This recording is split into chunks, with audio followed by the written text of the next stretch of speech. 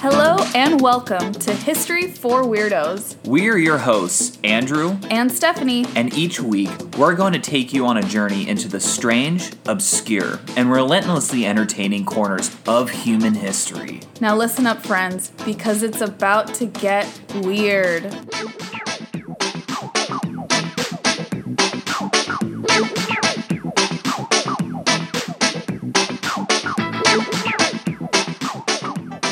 Welcome back, weirdos, to episode 113 of History for Weirdos. Yay! We're excited to be back as always. As always, I'm very excited because it's Andrew's week and it's a special Christmas episode. It is. Hence, for those who are not seeing this on video, Andrew is wearing a Santa hat. Yeah, and if you are seeing this on a video, well, hello. Now you know. But before we jump into what I'm sure is an amazing episode that you've prepared for us, I wanted to take some time to say thank you because this is the first podcast episode we've recorded since my birthday. It was my birthday on December 14th, and oh my goodness, the messages, the comments, the well wishes were overwhelming in the best way. I felt so loved, you guys. It just made my day. Thank you. You guys rocked, honestly. I don't really have much more to add to that. Besides, like, you guys rocked and you made Stephanie's day like that much more special. So as her husband, I also want to say thank you. Oh, that's so sweet. Yes, yeah. Andrew can attest. I was like very weepy this birthday, but a good kind of weepy. I promise. It was fun tears. Fun tears only. I know. I think it's a testament to like how much you've grown as well. That's so sweet of you to say. Not to get too sappy on a history podcast. Oh my gosh, but thank you. Yeah, I just felt really appreciative of this community and of course our friends and family. I felt like everyone just made me feel really loved. And in this crazy world that we live in, that's such a precious thing. So I don't take it for granted. It is. Yeah. Thank you. Yes. And then one more announcement as well before we just dive right in. It's the end of the year, guys. And I just also wanted to say thank you because the amount that we've grown this year is insane. The Weirdo family has like, I think doubled since like a year ago. And probably more, honestly.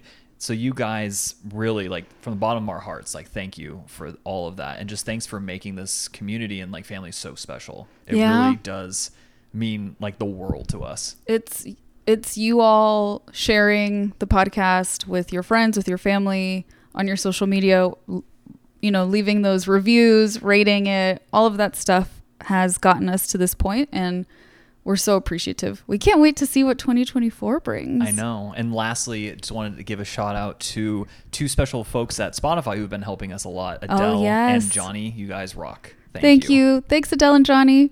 You guys are awesome. Well, now, without further ado, should I just dive right into the Christmas special, episode 113? Please do. Okay. So we're going to be covering a theme for this episode, not necessarily just one specific event or person like we normally do. We're going to be covering real life Christmas miracles. Oh, that's so cute. And if you don't remember, weirdos, last year, our Christmas special was a whiskey massacre. So I decided, you know what, maybe I'll do the 180 this year. We'll do another tragedy for 2024. Yeah, we can alternate. Yeah, exactly. And it's so funny. I forgot that you also ended up getting the like Christmas episode last year. I kind of like it. I like doing the Christmas. Oh, good. Because I wouldn't want to. I feel like that's perfect then. Pressure. Yeah. So there are going to be 3 different stories that are all tales of Christmas time miracles in this episode. And so they are the Ship of Miracles in 1950, NASA's Apollo 8 mission in 1968, and we're going to be ending it with the Christmas truce of World War I in 1914. Oh, these all sound so good. Yeah, they are. I really like every single one of these stories. I might be a little biased, though. This sounds like such a nice, cozy Christmas story time, babe. This is actually so perfect. Yeah, this is very cozy, especially, I think, for History for Weirdos. Yes, and not to give too many spoilers, but I'm pretty sure our first episode of the year involves murder. Of 2024. Yeah, of 2024. Sorry, I'm having an energy drink, so Yes. my brain's jumping around a little more. I know you're me normally right now. Yes. It's kind of incredible. I see why you get annoyed with me at times. I honestly. don't understand if that's like empathetic or a compliment, or if that's saying that I'm annoying. I don't know. You be the judge, weirdos. Okay, so historical context. We're gonna do the first one. The U.S. Ship of Miracles, 1950. And we're going to be talking a little bit about the Korean War because I think it will just make a lot of sense. Okay. So post-World War II, Korea was divided at the 38th parallel, the North under Soviet influence and the South under U.S.-led influence. Mm-hmm. Separate governments were established in 1948.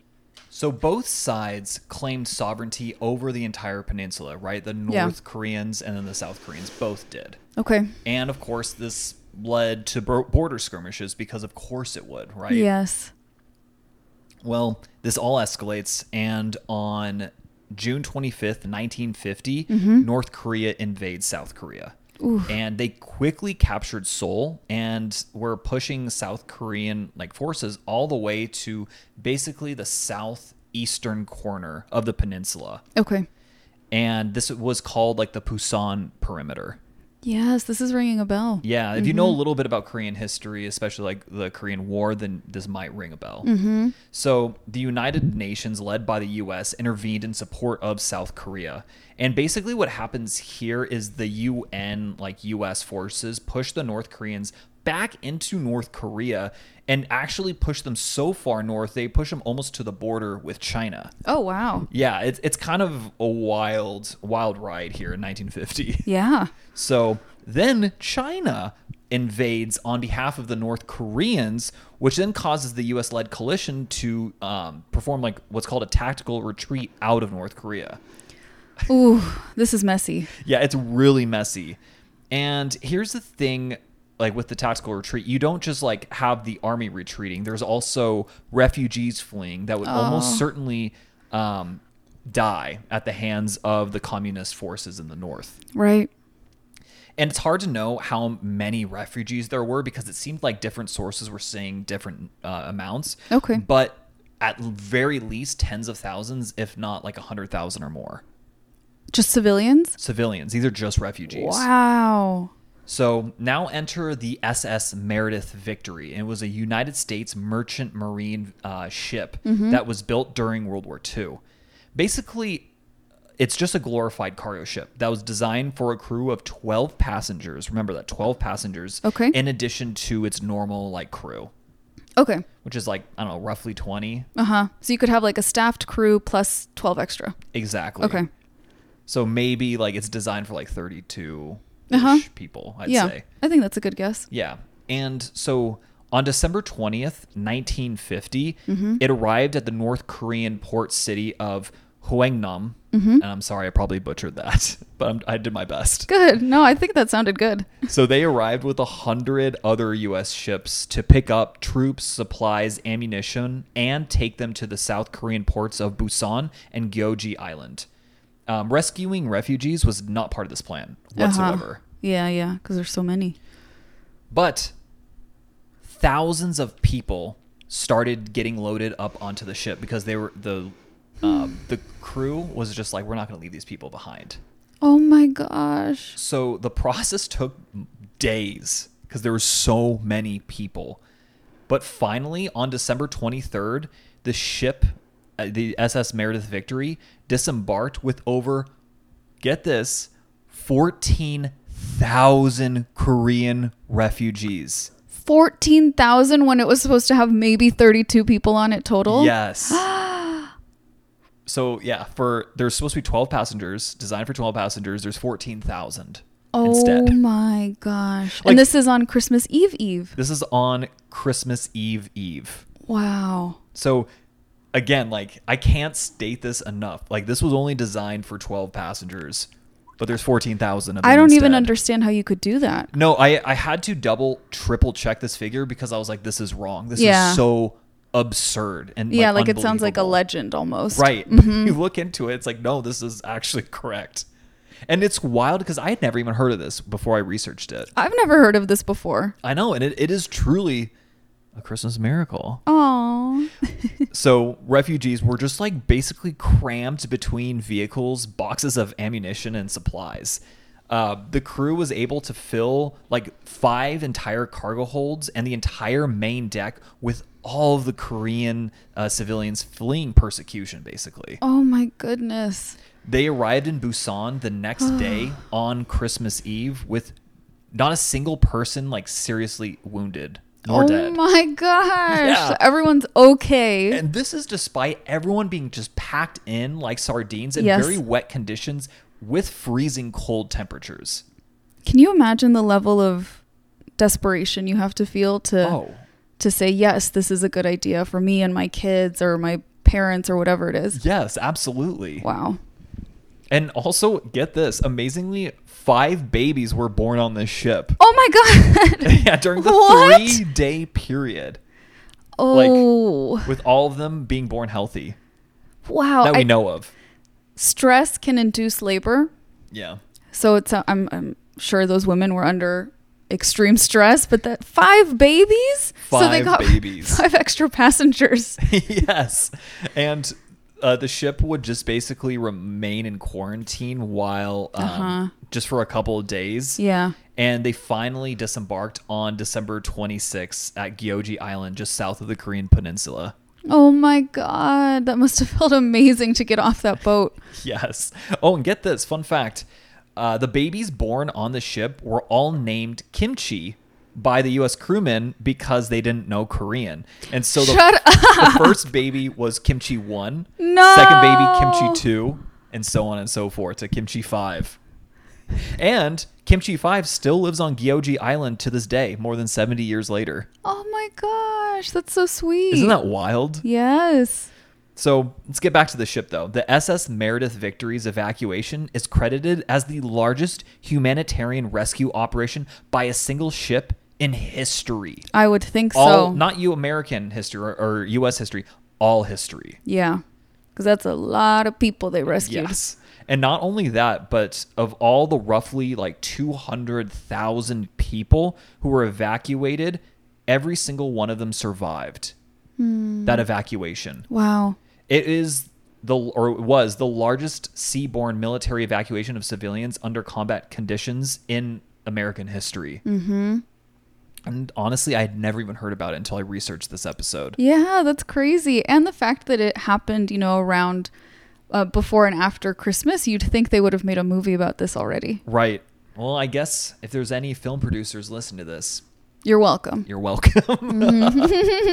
So, and because of the heroics on this day, it is estimated that there are over 1 million descendants from the refugees alive in South Korea and around the world today. Oh my God, that gave me chills. That is so cool because I love when you think about the ramifications of good actions. Yes. Like, that's so astounding to hear 1 million who would not be here today if their family members had perished. Exactly. Wow. Isn't that just absolutely wild? That's so cool. So to me, weirdos, that is a Christmas miracle. That's a really beautiful one. Yeah. Thank you. So on to story number 2 now. So we're going to be talking about the NASA's Apollo 8 mission of 1968. Mm-hmm. So this Christmas miracle occurred in outer space, by the way. Like the most recent Fast and Furious movie. Yeah, exactly. Or there's probably been another one that's been released since then because they're just absurd. Vin Diesel, if you're hearing this, by the way, like, shame on you for not making the movies about the Punic Wars and instead making Fast and Furious like 874. So I'm almost positive he's listening. So Yeah. there you go. yeah, so honestly, man, shame. Andrew's disappointed in you, Vin I'm Diesel. really disappointed. Don't even get me started. So, as with the SS Meredith Victory story that we just listened to, Yeah. we need a little background on what's happened between the United States and Russia in what was be known as the space race. And I'm sorry, guys, this one requires a little bit more backstory because there's a lot of like weird technical things and like broader themes I need to cover. Mm-hmm. So just keep that in mind. But I think this is really interesting. So I think the space race is fascinating. yeah, that's kind of why I wanted to get into it a little bit more. So World War II ended in 1945, right? Allied powers are victorious over the Axis, and as we know, but the relations between like the Western Allies, mainly in the U.S. and the UK, become frosty with their other ally, big ally, the Soviet Union. Yeah, frosty for sure. Frosty, it gets a little chilly. Yes. So this, of course, would be known as the Cold War. There you go. Hence the frost. Yeah, it gets a little chilly. Yeah, I like your version better. They should have called it the Frosty War. The Frosty War. That sounds more fun. It does sound a lot more fun. Yeah, the Cold War sounds kind of boring. Yeah. It wasn't, but It wasn't. sounds boring. Yeah. Terrible marketing. We're going to rebrand it as the Frosty War. Can we please? Yes. We should have like a petition and like To rename it in history books? Yeah, the Frosty War. That reminds me of how like every year in the United States, reportedly not every year, excuse me, whenever there's a presidential election in the United States, apparently there's always at least like tens of thousands of write-in votes for Mickey Mouse. You heard it here first. Isn't folks. that crazy? Yeah, that is actually insane. That's like us trying to rename the Cold War the Frosty War. I know. And going back to Frosty, we're going to heat it up for just a second here. The Soviets, they tested a nuclear bomb in 1949. And so now like the US and the Soviets have nuclear capabilities. Yeah. The British would follow suit, I think in the 50s. I didn't even write it in my notes because it doesn't matter. So, everyone develops nukes. Not the greatest for promoting like non-anxiety. Good stuff. Yeah. I was going to say anxiety, but it's like, no, it's like the opposite. This promotes anxiety. I agree. Like it's so stressful, distressing. Like you're kind of like on edge when you really think about the nuclear capabilities around the world. Yeah. Yeah. Yeah. I just try not to think about it too much. So all the former allies, they will continue to advance their knowledge of nuclear weapons and soon have the ability to create nuclear explosions hundreds to even thousands of times more powerful than the bomb that destroyed Hiroshima. Oh my gosh. It's quite terrifying. Yeah. So you might be wondering, well, that's great, Andrew. That's super cheery. Yeah, this is very Christmassy. And how does this even relate to the space race, let alone the Apollo 8 mission? It's a great and fantastic question. So you see the two powers, like we're also trying to create a means of delivery for these nuclear weapons, right? Mm-hmm. Specifically missiles, powerful ones that could travel large distances around the globe. Yeah. These would later be called intercontinental ballistic missiles, or ICBMs for short. Mm-hmm. And it didn't take long until one of these missiles was like used to launch something into outer space. Because of course they're like, wait a minute, we can send this around the world, but we can also launch stuff into space too. Yeah. Ah, okay, cool. So, in fact, the Soviet Union scientists created the R-7 Semyorka rocket and successfully tested it on August 21st, 1957, becoming the first ICBM ever used. Oh, wow. Yeah. About a month and a half later, the probe Sputnik 1 was launched into space, thus propelling humanity like into the last or the final frontier. Yeah. Kind of cool, huh? Yeah, it reminds me of when on Friends, Ross Geller dressed up as Sputnik for Halloween. Yeah, and it was like a potato spud. A spud with like little antenna on top. Sputnik. Smart. And so from here on out, it's basically just finding the next goalpost and seeing which side could get there first between mainly the US and the Soviet Union. So one of the first competitions was who could essentially crash shit into the moon and or send something into its atmosphere in about like 1958, 1959. That's when you know men are in charge. Yeah, I know, right? Yeah. I saw this and I was like, oh my God, this is just... Let's see who can crash more shit into the moon. Yeah. That's a man's It's kind of amazing, actually. So the Soviets had the Luna program, which successfully impacted on the moon, and the US had the Pioneer program, which eventually did send a satellite around the moon. So you also had the first mammals in space. This one honestly just kind of hurts my heart. Yeah. And since this is just background info, we're just going to not get into it. Yeah. But that's part of the competition. One thing I'll just say is like the US typically use chimps, whereas Soviets use dogs. Yes. Like typically, not exclusively, but typically. So Then on April 12th, 1961, Yuri Gagarin made history, becoming the first ever human in space. Wow. That's crazy to think about. That's such a baller like move too, to be known as like the first guy ever in space. How scared do you think he was? Oh, he was probably terrified, but he's like, glory. Yeah, but it's sort of, it's so human to just have that drive to be like, this is terrifying and it's a good chance I'll die. Right. But I have to do it. Yeah. Because it has to be done. And he did it. Yeah. And I don't know if you've been noticing, but a theme is very apparent now. Soviets are getting there first. Exactly. Yeah. The U.S. and the Western Bloc was just behind in rocket technology compared to the Soviet Union. Mm-hmm. The United States needed to catch up, and President Kennedy in the early 60s soon issues his famous proclamation that the U.S. would reach the moon before 1970. Mm-hmm. He was manifesting that. He manifested that big time. I mean, we really waited, you know. If you guys, like, this isn't actually part of the episode, but the Apollo 11 mission did finally land on the moon in July of 1969. Yeah. So, I mean, they had a few months to spare, but not like a full year or anything. No. He was like right on the edge of what he had proclaimed. It would have been better if we landed in like December. Mm-hmm. That would have been awesome. I know. Maybe on your birthday. On my birthday. Or on Christmas. That would have been a double whammy. Oh my miracle. gosh. Yeah. But they didn't. They did not. Anyways. And I also forgot to mention that NASA was created in 1958 pretty much as a response to the Soviet Union making it to space first. Yeah. So great advancements are in the US or happening in the US, as well as NASA successfully launched both the Mercury and Gemini programs. Mm-hmm. And that happened during like the end of the 1950s and into like the early to mid 1960s before the launch of the Apollo program. Mm-hmm.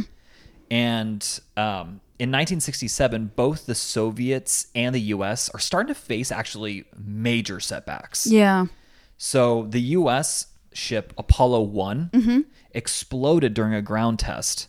They're not supposed to do that. Yeah, and that was only a month before their planned launch date. Yeah, I feel like that would be quite a setback. It was a giant setback. And whereas the Soviet Soyuz 1 malfunctioned during re-entry into the atmosphere and crashed. Oof. Yeah, both tragedies killed everyone on board. Oh my God. So 1968, pressure was really mounting to put men onto the moon. After all, the time was running out on JFK's plan, right? Yeah. And so at this point, it had only been slightly over a year since the Apollo 1 disaster.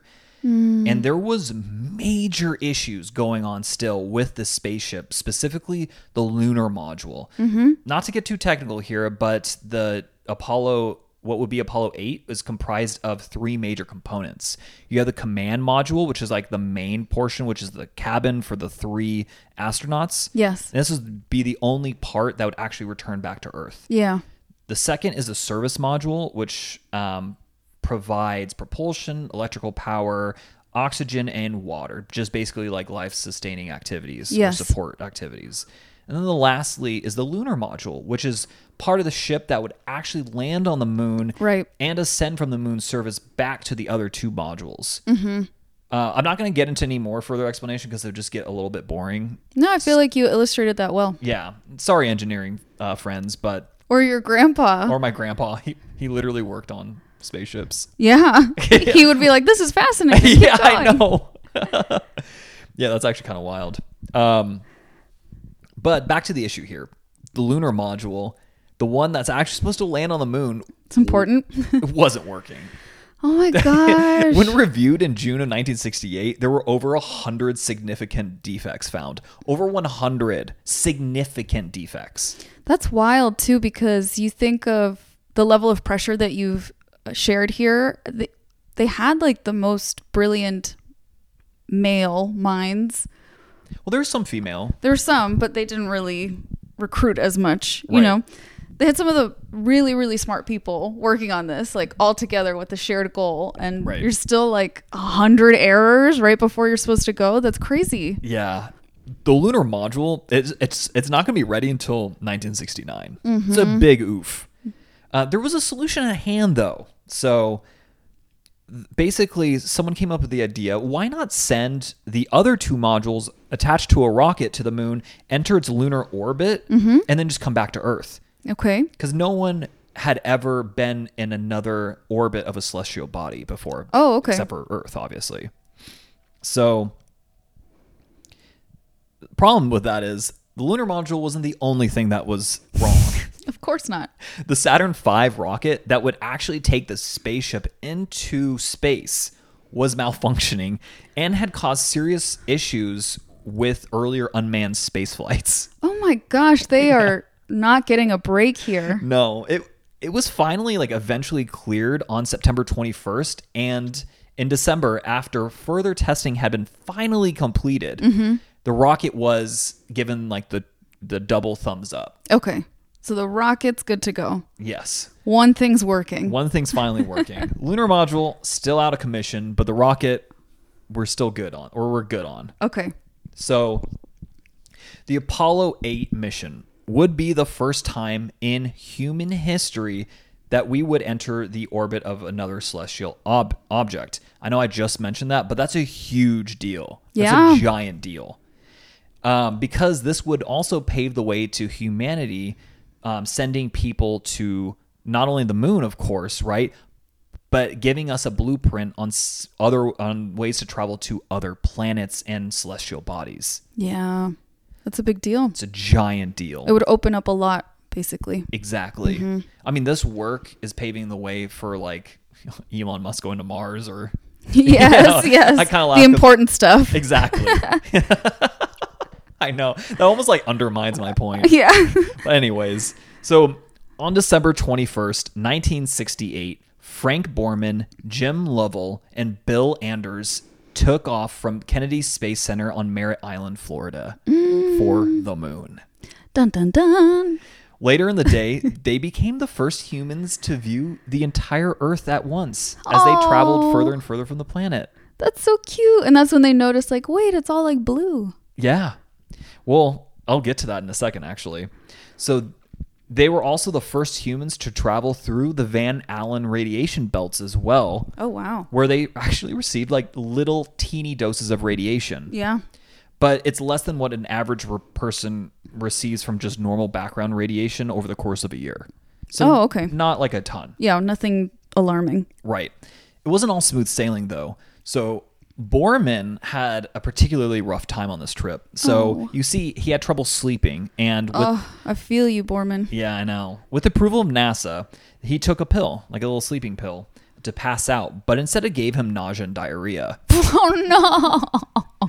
In space? In space. Let's just say there were little bits all over No. the command module. Not little bits. Little bits. How embarrassing. And if you don't know what I'm talking about, don't worry about it. You don't need to I know. was going to say ask your mom or dad. Because anyways, moving on. They finally, though, arrived in lunar orbit on Christmas Eve. Yay! Yeah, where they became the first humans to actually see the moon up close and personal with their own eyes. The most unique Christmas Eve ever. I mean, could you ever... I feel like that would be the pinnacle of your life. Yeah. You sorry, can't- kids. Yeah, sorry, kids. This is it. It's all downhill from there. Yeah. Right? It's so interesting because I know we've watched a few shows now where... For All Mankind. Yeah, where Great they, one. center astronauts in a lot of the plots. And a common thing that you hear is that it's kind of like a high that you're chasing forever after Yeah. that. And nothing compares. Nothing. That's wild. I mean, I can't even begin to describe how amazing that must have looked from their point of view. Especially because for them being the first, think of all of the adrenaline that's coursing through your body for so long, and then to achieve the goal, the influx of endorphins, it really would feel like you're high, probably. I can only imagine. Yeah. Genuinely can only imagine. That's so cool. It's interesting too because they all describe the moon as devoid of color. Oh. Yeah, similar to that of plaster. Oh, okay. Yeah. They also witnessed for the first time in history an Earthrise, or the rise of Earth over the moon. Oh my gosh. And in fact, William Anders took the iconic Earthrise photo, which we'll post on Instagram, in which nature photographer Galen Rowell described as, quote, the most influential environmental photograph ever taken, end quote. Wow. Yeah.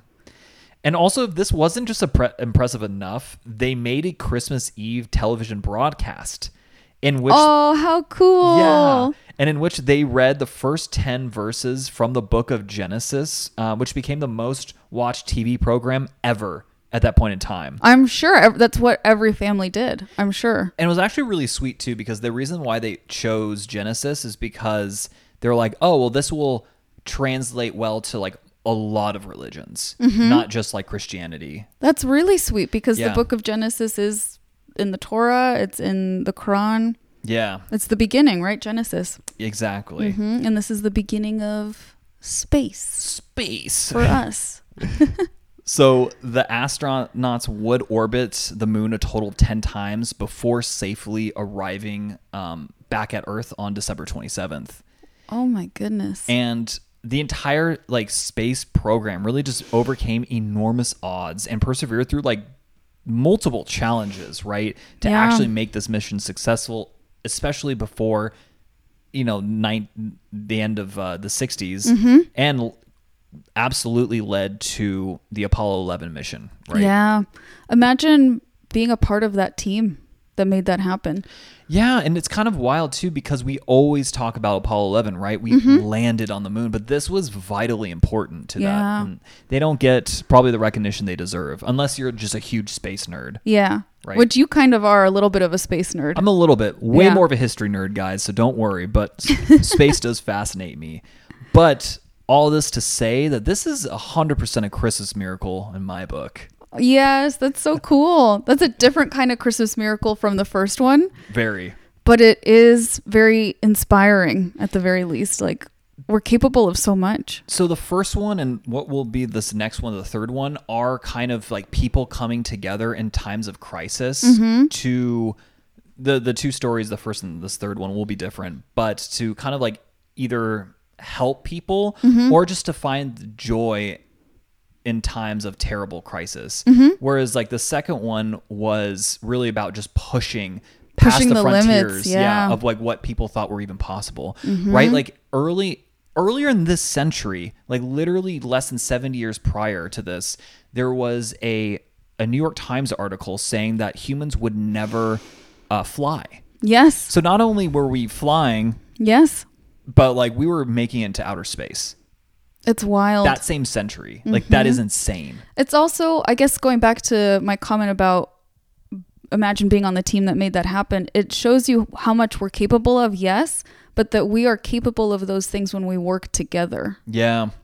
These things aren't ever done by just one person. No one ever does it alone. There's always a team. It always requires many people coming together. Right. You might have leaders that have like great forces of personality, but they'll also be probably the first person to tell you that like they couldn't do it without their team. Exactly. Yeah.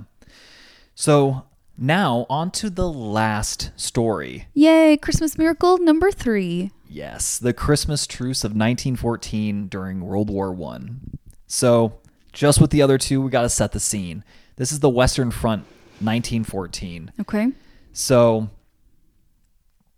the year is 1914. Oh my God, I'm shocked. I know, right? Europe is engulfed in what would be the most devastating conflict it had ever seen at that point in time. Right. The Western Front, stretching from the North Sea to the Swiss border, is basically just a hellish landscape of trenches, barbed wire, and mud. Soldiers from both sides, the Allies, primarily France and the UK, and the Central Powers led by Germany, are dug in facing each other across a desolate, like, no man's land. That sounds like hell. It literally, like, if you look at pictures of it, it does look like hell. Months into the war, the initial wave of enthusiasm that this would be like a quick victory from both sides, right? That's gone. That's just completely faded away. Yeah. Both sides are realizing the grim reality of trench warfare. It sucks. Yes. In fact, like it sucked so hard that like the Germans in World War II like invented an entirely new way of fighting. So they're like, we can't do that again. Yeah, exactly. So now we're going to fast forward a little bit to a cold, wet December of 1914. Mm-hmm. So soldiers are huddled in their trenches, dealing obviously not just with the enemy, but with hunger, cold, and disease, and lack of morale, to be honest. So much disease. So letters from home are just like a lifeline to like the decline in morale, and thoughts of peace and normalcy are like pretty much at this point like a distant dream. Mm-hmm. So back in Britain, even like 101 British women suffragettes even wrote an open letter to the women of Germany and Austria because things were so bad. They were basically saying like, hey, like what can we do to stop this? This is bullshit. Like, wow. honestly, to like put it like bluntly.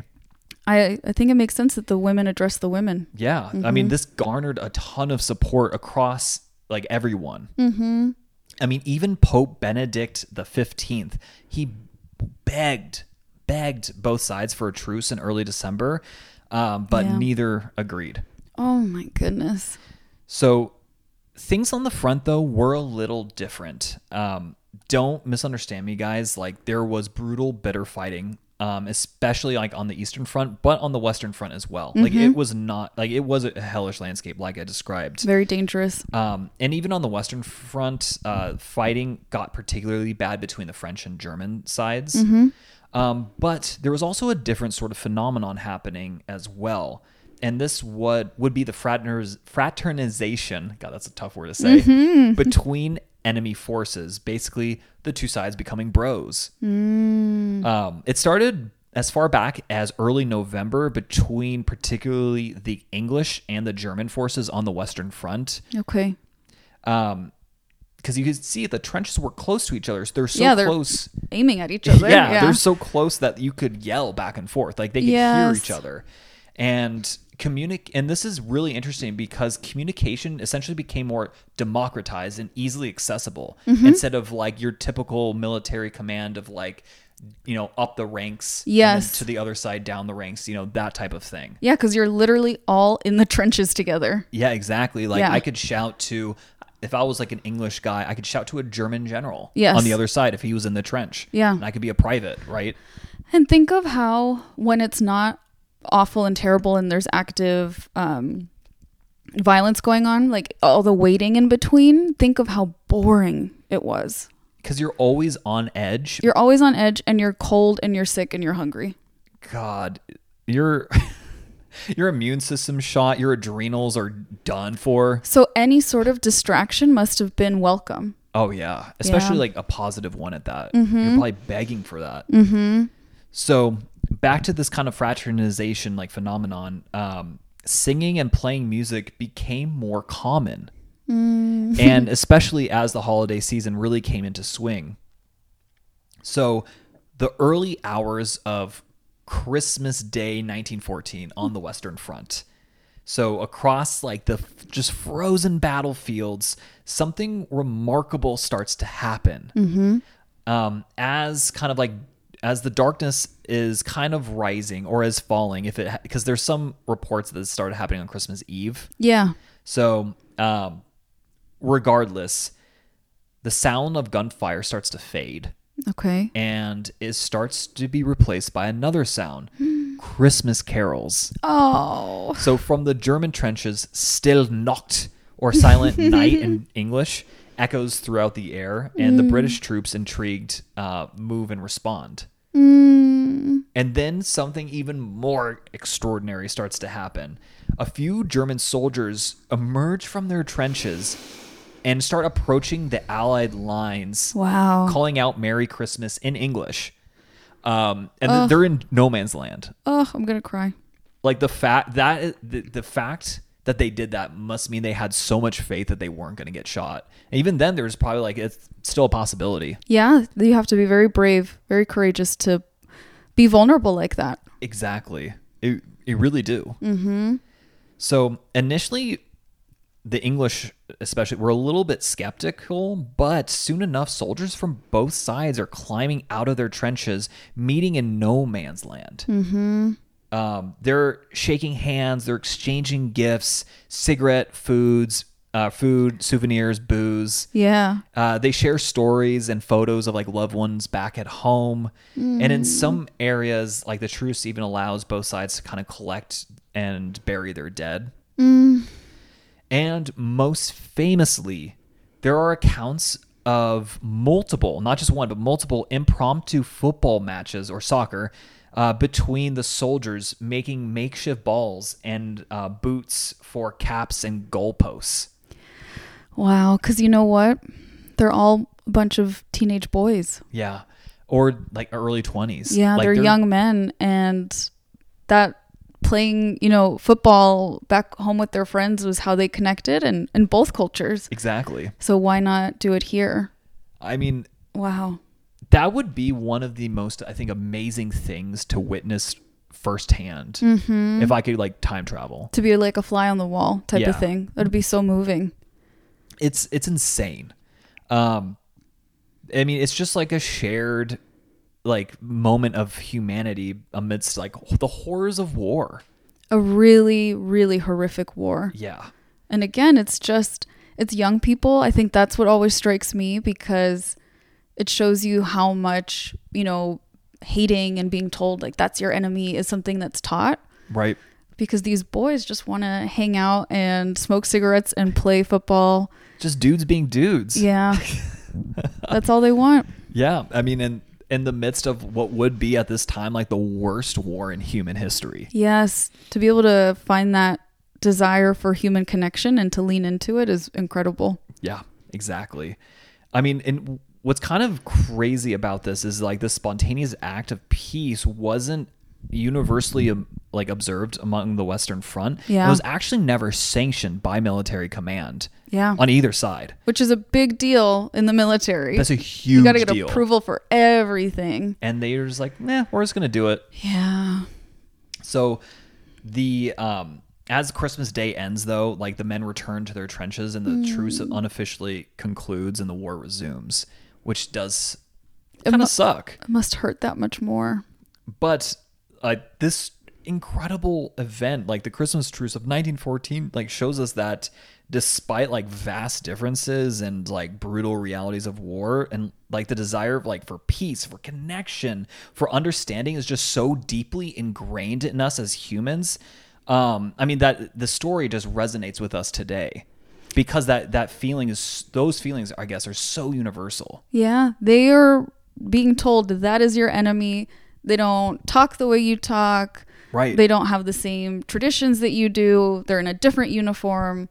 And their humanity like pierced through all of that. Yeah.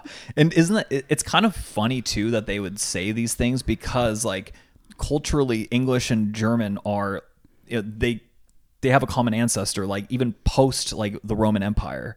So it's just ironic. Yeah. I mean, not that really means much, but at the same time it just goes to show like this hatred or like the learning of hatred is arbitrary. It's so arbitrary and honestly kind of stupid. Always. It really is. And honestly, in my book, this is a big Christmas miracle. Yeah, that's a beautiful one. Do you remember, I think it was a few years ago, I don't remember what company made a commercial about it. Yes, and there's also a heavy metal band from like I think Europe, Sweden, possibly. I honestly don't know. I think they're called Sabaton. Uh-huh. Anyways, my dad really loves them. Okay. So shout out, Dad. How is this connected? They have a music video of the soccer game. Oh, really? Yeah. That's badass. Scandinavia is definitely into heavy metal, so Sweden's a good guess. Yeah, I'm guessing it's a Nordic band. That's so cool. But, so Stephanie, of these three stories, which one's your favorite? Ooh, okay. I love them all, like for different reasons. Oh my God, that's so adorable. Oh my goodness. I think actually maybe the first one. Oh yeah. Because I'd never heard of it. I had never heard of it either, and I think And it's I don't know if I think this last one's my favorite, and it's basic, I know, but no, it's not basic. They're all like really cool and beautiful and inspiring for different reasons. that's true. But I just love like, especially with how painful the world is nowadays, and we're so plugged into a lot of that pain, unfortunately, I think it's so nice to highlight the good parts of humanity. Yeah, I agree. Being a human doesn't mean that we always have to be trash, you know? Sometimes we can be cool too. Sometimes we can be cool. Most of the time we will be trash. Yeah, most of the But time. The sometimes- planet would agree. Most Yeah, of the time, we're sometimes, trash. No, this was awesome. I love this so much for a Christmas episode. Thank you for sharing these stories. Well, thank you for listening. And weirdos, if you're listening on Spotify, you can comment on which story you enjoyed the most. Yeah, let us know. I'm really interested in hearing what you guys have to say. Mm-hmm. So lastly, Yes, here are my sources for the episode. very important. Really cool one, the Imperial War Museums coming from Britain. Oh, that is cool. Yeah. History.com, NASA, because of course. Yeah, because they're smart. Space.com. Space.com. Space.com. Think of the smarty pants that bought that domain. They must have bought it probably like 1994 or something. And we're just like, shit, I got to get space.com. It's going to be Yeah. huge. Oh, it really is like virtual real estate in a way. Yeah. And then, the BBC, and then lastly, of course, Wikipedia, our favorite. Yay! Thank you again, Andrew, for sharing these wonderful Christmas miracles with us. Thank you, weirdos, for listening to the podcast, for listening to this episode. Wherever you are, we hope you have a very happy, healthy, and Merry Christmas. Yes, Merry Christmas, and also have a Happy New Year. This will be our last episode of 2023. Last episode of 2023, and like I said, we're going to start 2024 with a banger. Yeah, in fact, we have an episode coming out for you guys on January 1st, 2024. So get ready. Yeah, it's going to be wild. Until next time, weirdos. Adios.